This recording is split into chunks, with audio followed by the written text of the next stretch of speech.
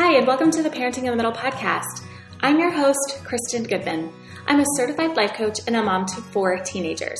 Do you ever wonder if you're doing this whole mom thing right? Are you pushing too hard or not enough? What does it look like to love your teens, yet keep firm boundaries? Would you love to get your kids to listen without yelling and feeling frustrated first? Here in this podcast, you will find coaching and communication strategies to help you tackle all of your hardest parenting struggles. These strategies will help you parent with more confidence, peace, and influence. I'm so glad you're here. Let's go. Hello, everyone. Welcome to the podcast. So last week I was in Florida. I got to go with my 2 girls who are in cheer. One's JV and one's on varsity. And they competed at nationals, which was super exciting. However, I've decided that having 2 girls on cheer is actually really difficult as they both competed. My varsity daughter, who is a senior, they performed once and did not move on. My JV daughter, they ended up getting 6th place in nationals, which is incredible. It was so exciting watching their team move on because they did not expect to win. It was their first time there. However, my senior daughter, who is on varsity, this is her 2nd time up at nationals. They are so good, and they absolutely deserve to move on. They deserve to be in the semifinals, and we were really hoping for the outcome that my JV daughter got. We were really hoping for that for these girls. There's 14 seniors on their team, and they're just an incredible team, and it was heartbreaking just seeing them so disappointed and knowing that this is their senior year, their cheer season is over, and this is how it ended. It was so disappointing, so heartbreaking. And then I had to watch my other daughter do so well and be excited. So I kind of had both sides of those feelings last week, where I was super proud of and excited for my one daughter, and then of course proud but just heartbroken and disappointed for my other daughter. And I'm telling you, if there was something I could have bought to take that feeling away from her, if I could have said, hey, do you want to go to Lululemon and buy something? If that would have worked, I would have wanted to do it. And I just noticed these thoughts coming up for me, how I wanted to take this feeling away from her. I wanted to take this experience away. I wanted to change it. I did not want her to experience this disappointment. There was really no lesson that could be learned from this feeling of disappointment. I mean, you can try to spin it as you can learn and grow from it. And I don't know. It was just so disappointing, though, that in the moment there really wasn't anything we could do except for feel and process the disappointment. And as you know, I'm sure that is zero fun. So wherever you're at, feeling that disappointment, when that comes up, and you just have to feel it. There's really nothing you can do other than feel it. There's nothing you can buy. No amount of money can fix something that happens that. So transitioning to the topic of the podcast episode today, which is how to manage our own anger so we can help our teenagers manage theirs. But first, I want to talk about a workshop that I'm going to be teaching on Tuesday, March 7th at 10:30 a.m. Mountain Time. So mark your calendars for that. I'm going to leave a link in my show notes, parentinginthemiddle.com/workshop. If you go there, you'll be able to sign up for this class. And it's going to be about managing our own emotions. So even when we're frustrated or angry, to control how we respond instead of just reacting from that anger. Because when we do this, we will be in a much better position to influence our teenagers to do what we want them to do. And we will also be setting this example for how they can manage their emotions so they can start responding instead of reacting as well. Anger is an emotion that we all experience. It's completely normal. It's a natural emotion. And there are times when it's actually good to be angry. If there has been an injustice, if something has happened that, there's some abuse or something, it is okay and actually good to be angry. That anger can fuel us to take action to help someone or help a cause. But anger can also be used in a manipulative, powerful way by us as parents or teenagers who have learned that anger produces what we want. It produces results.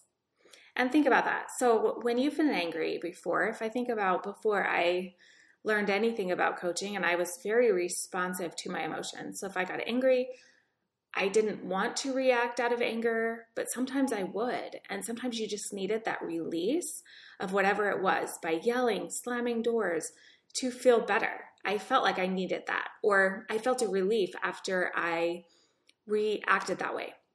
And so think about those times where you have reacted out of anger. Maybe you did yell at your kids because they were not listening to you and you needed them to hurry and get ready or get in the car. Most of the time, they probably were like, okay, mom is serious, and they did what you wanted them to do. So in those moments, being angry worked. And so as you figure out that, all of this is subconscious, where you're like, okay, if I get angry, it works. Your kids are also learning, okay, when mom gets angry, it works. So when I get angry, I expect to get the result that I want. Another example could be if your child or teenager gets really upset because it's not fair that they don't have something that they want, and they start yelling at you that their sibling got this and how unfair it is. That can produce some feelings of guilt in you as the mom, and you just might give in and let your teenager have what they want. So that's another example of when them getting angry, they feel this injustice, they get angry, they react out of that anger. You feel guilt. Maybe a part of them is right. You feel this guilt, or it might not be guilt. It might just be exhaustion where you're just like, I don't want to deal with this, right? It's not that big of a deal. Fine. You can have what you want, or, extend the curfew, or just kind of let things go. They are getting what they want. So anger, they are learning that this anger they are reacting to is getting them what they want. This is all good to know, because when we can understand where anger comes from and that we can't always control how we feel, but we can control how we respond to our feelings. Now, this takes practice. Just logically knowing that we can respond to our anger instead of reacting to it does not mean that that's what we're going to do the next time we feel angry. But as we begin to notice, and that's where with coaching it's so helpful, because when you can talk your thoughts through with someone, and when you can have someone who's not attached emotionally to the situation and kind of call out, okay, this is why you're feeling angry, or this is why you did what you did, and it's okay, and just have some compassion for yourself. When you can start to get coached through those emotions, you will start to notice and have an increased awareness over what's going on. And as you do this, you will begin to respond instead of react. And you will notice that these intense emotions you feel won't feel so hard to control. I want to share a quote by Dr. Kevin Leman, who wrote a book called Have a New Teenager by Friday. Nice, catchy title, right? He says, here's something to remember. Anger is produced, manufactured, and distributed by the person who is angry. So we often say, they made us so mad. You might hear your kids say this a lot, but in reality, you choose to be angry or not over something someone else says or done. So it's possible for you to not be so angry about your teenager's behavior. And this is why teaching your kids at a young age, or wherever you're at right now, it's never too late, how to handle anger in an appropriate way. So the goal is not to never feel angry. We're going to feel angry still. We're humans. The goal is to not let the anger we feel cause us to act manipulative or react in ways that are out of control.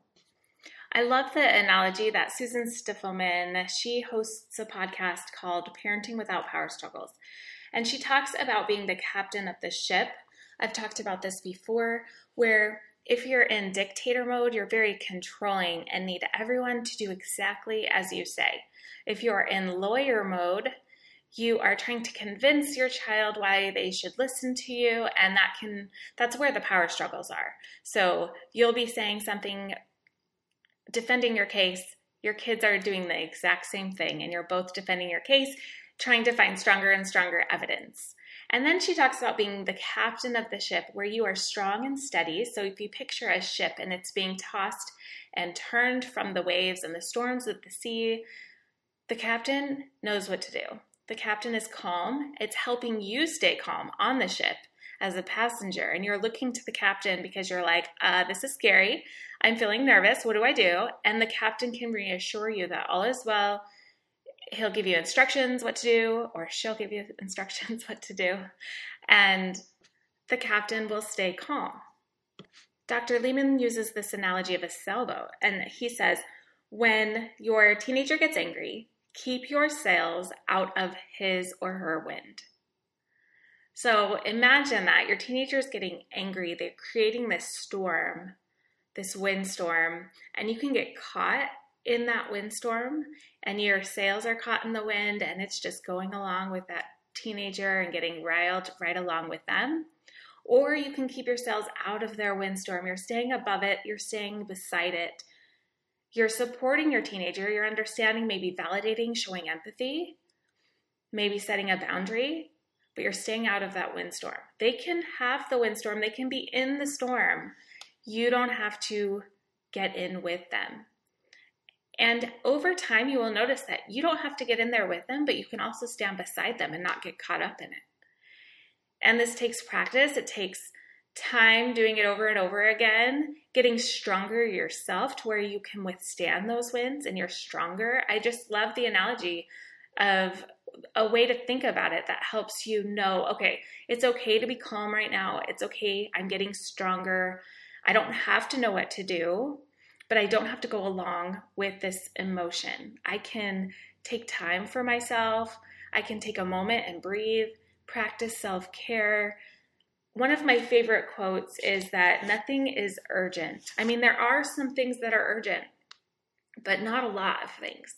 So things that are urgent is like you need to have an intervention. Your child is doing some really dangerous things, drugs, or they're in activity that is causing harm.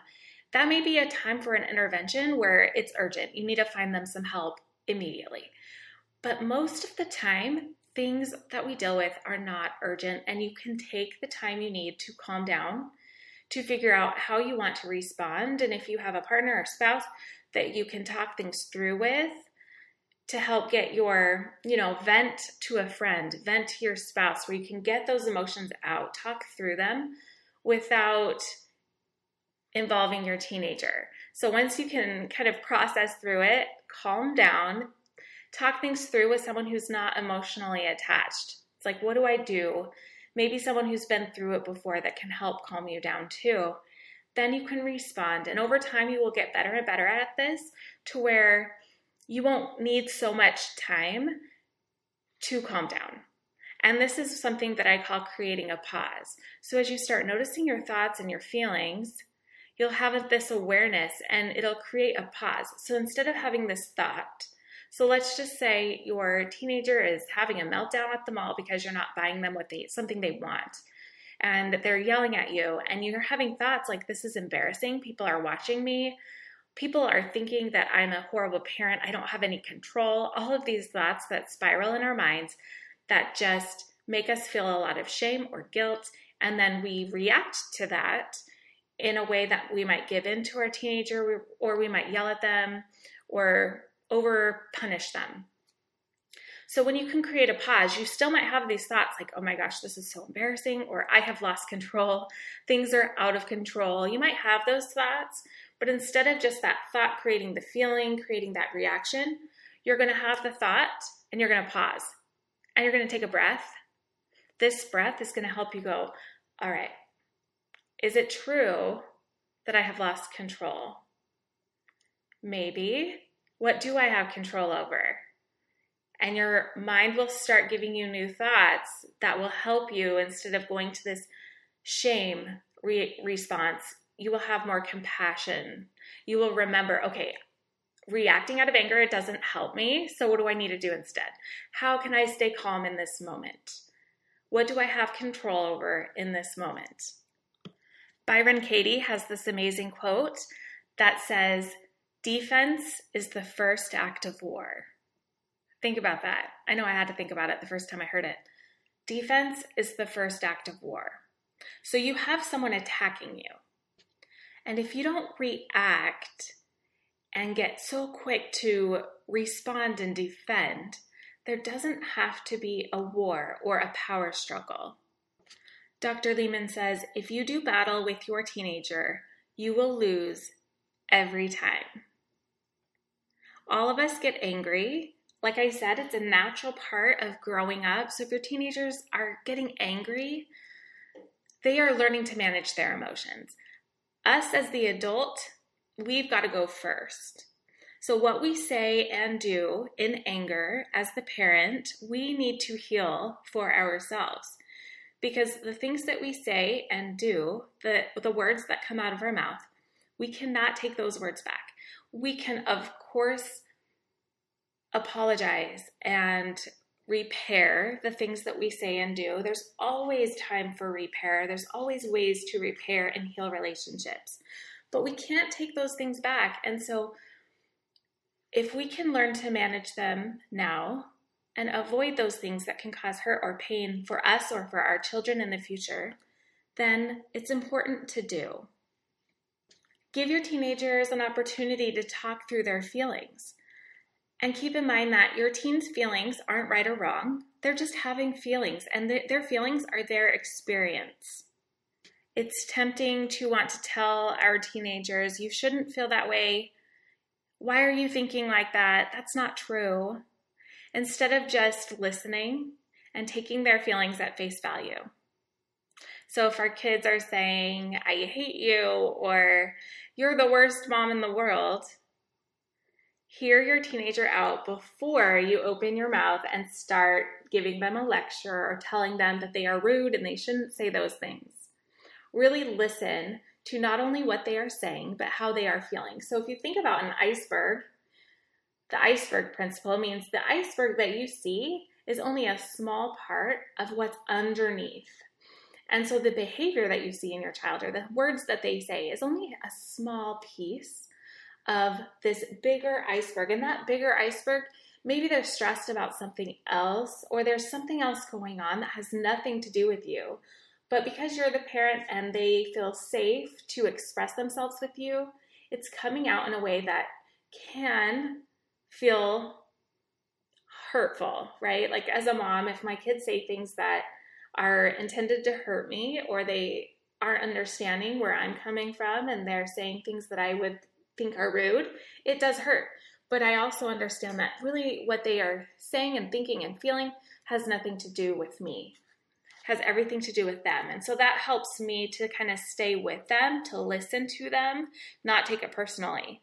When you take it personally, you're going to react in a personal way. Don't take it personally. It's not personal. It's just what they are going through. And when you can understand that, you'll start seeing, okay, this is why they're thinking that way, which is explaining why it makes sense that their behavior is the way it is. Now what do we want to do? How do we want to show up? When you allow your teenager and your kids to talk about how they feel in a safe way. So if they are able to say to you that they think you're the worst parent in the world, and if you don't react to that and take it personally, you can talk through that with them and you can allow them to express those feelings. They won't hold them inside. That will eventually lead to like this outburst, right? When you hold feelings in and you're not able to express them, it just builds and builds until it just explodes.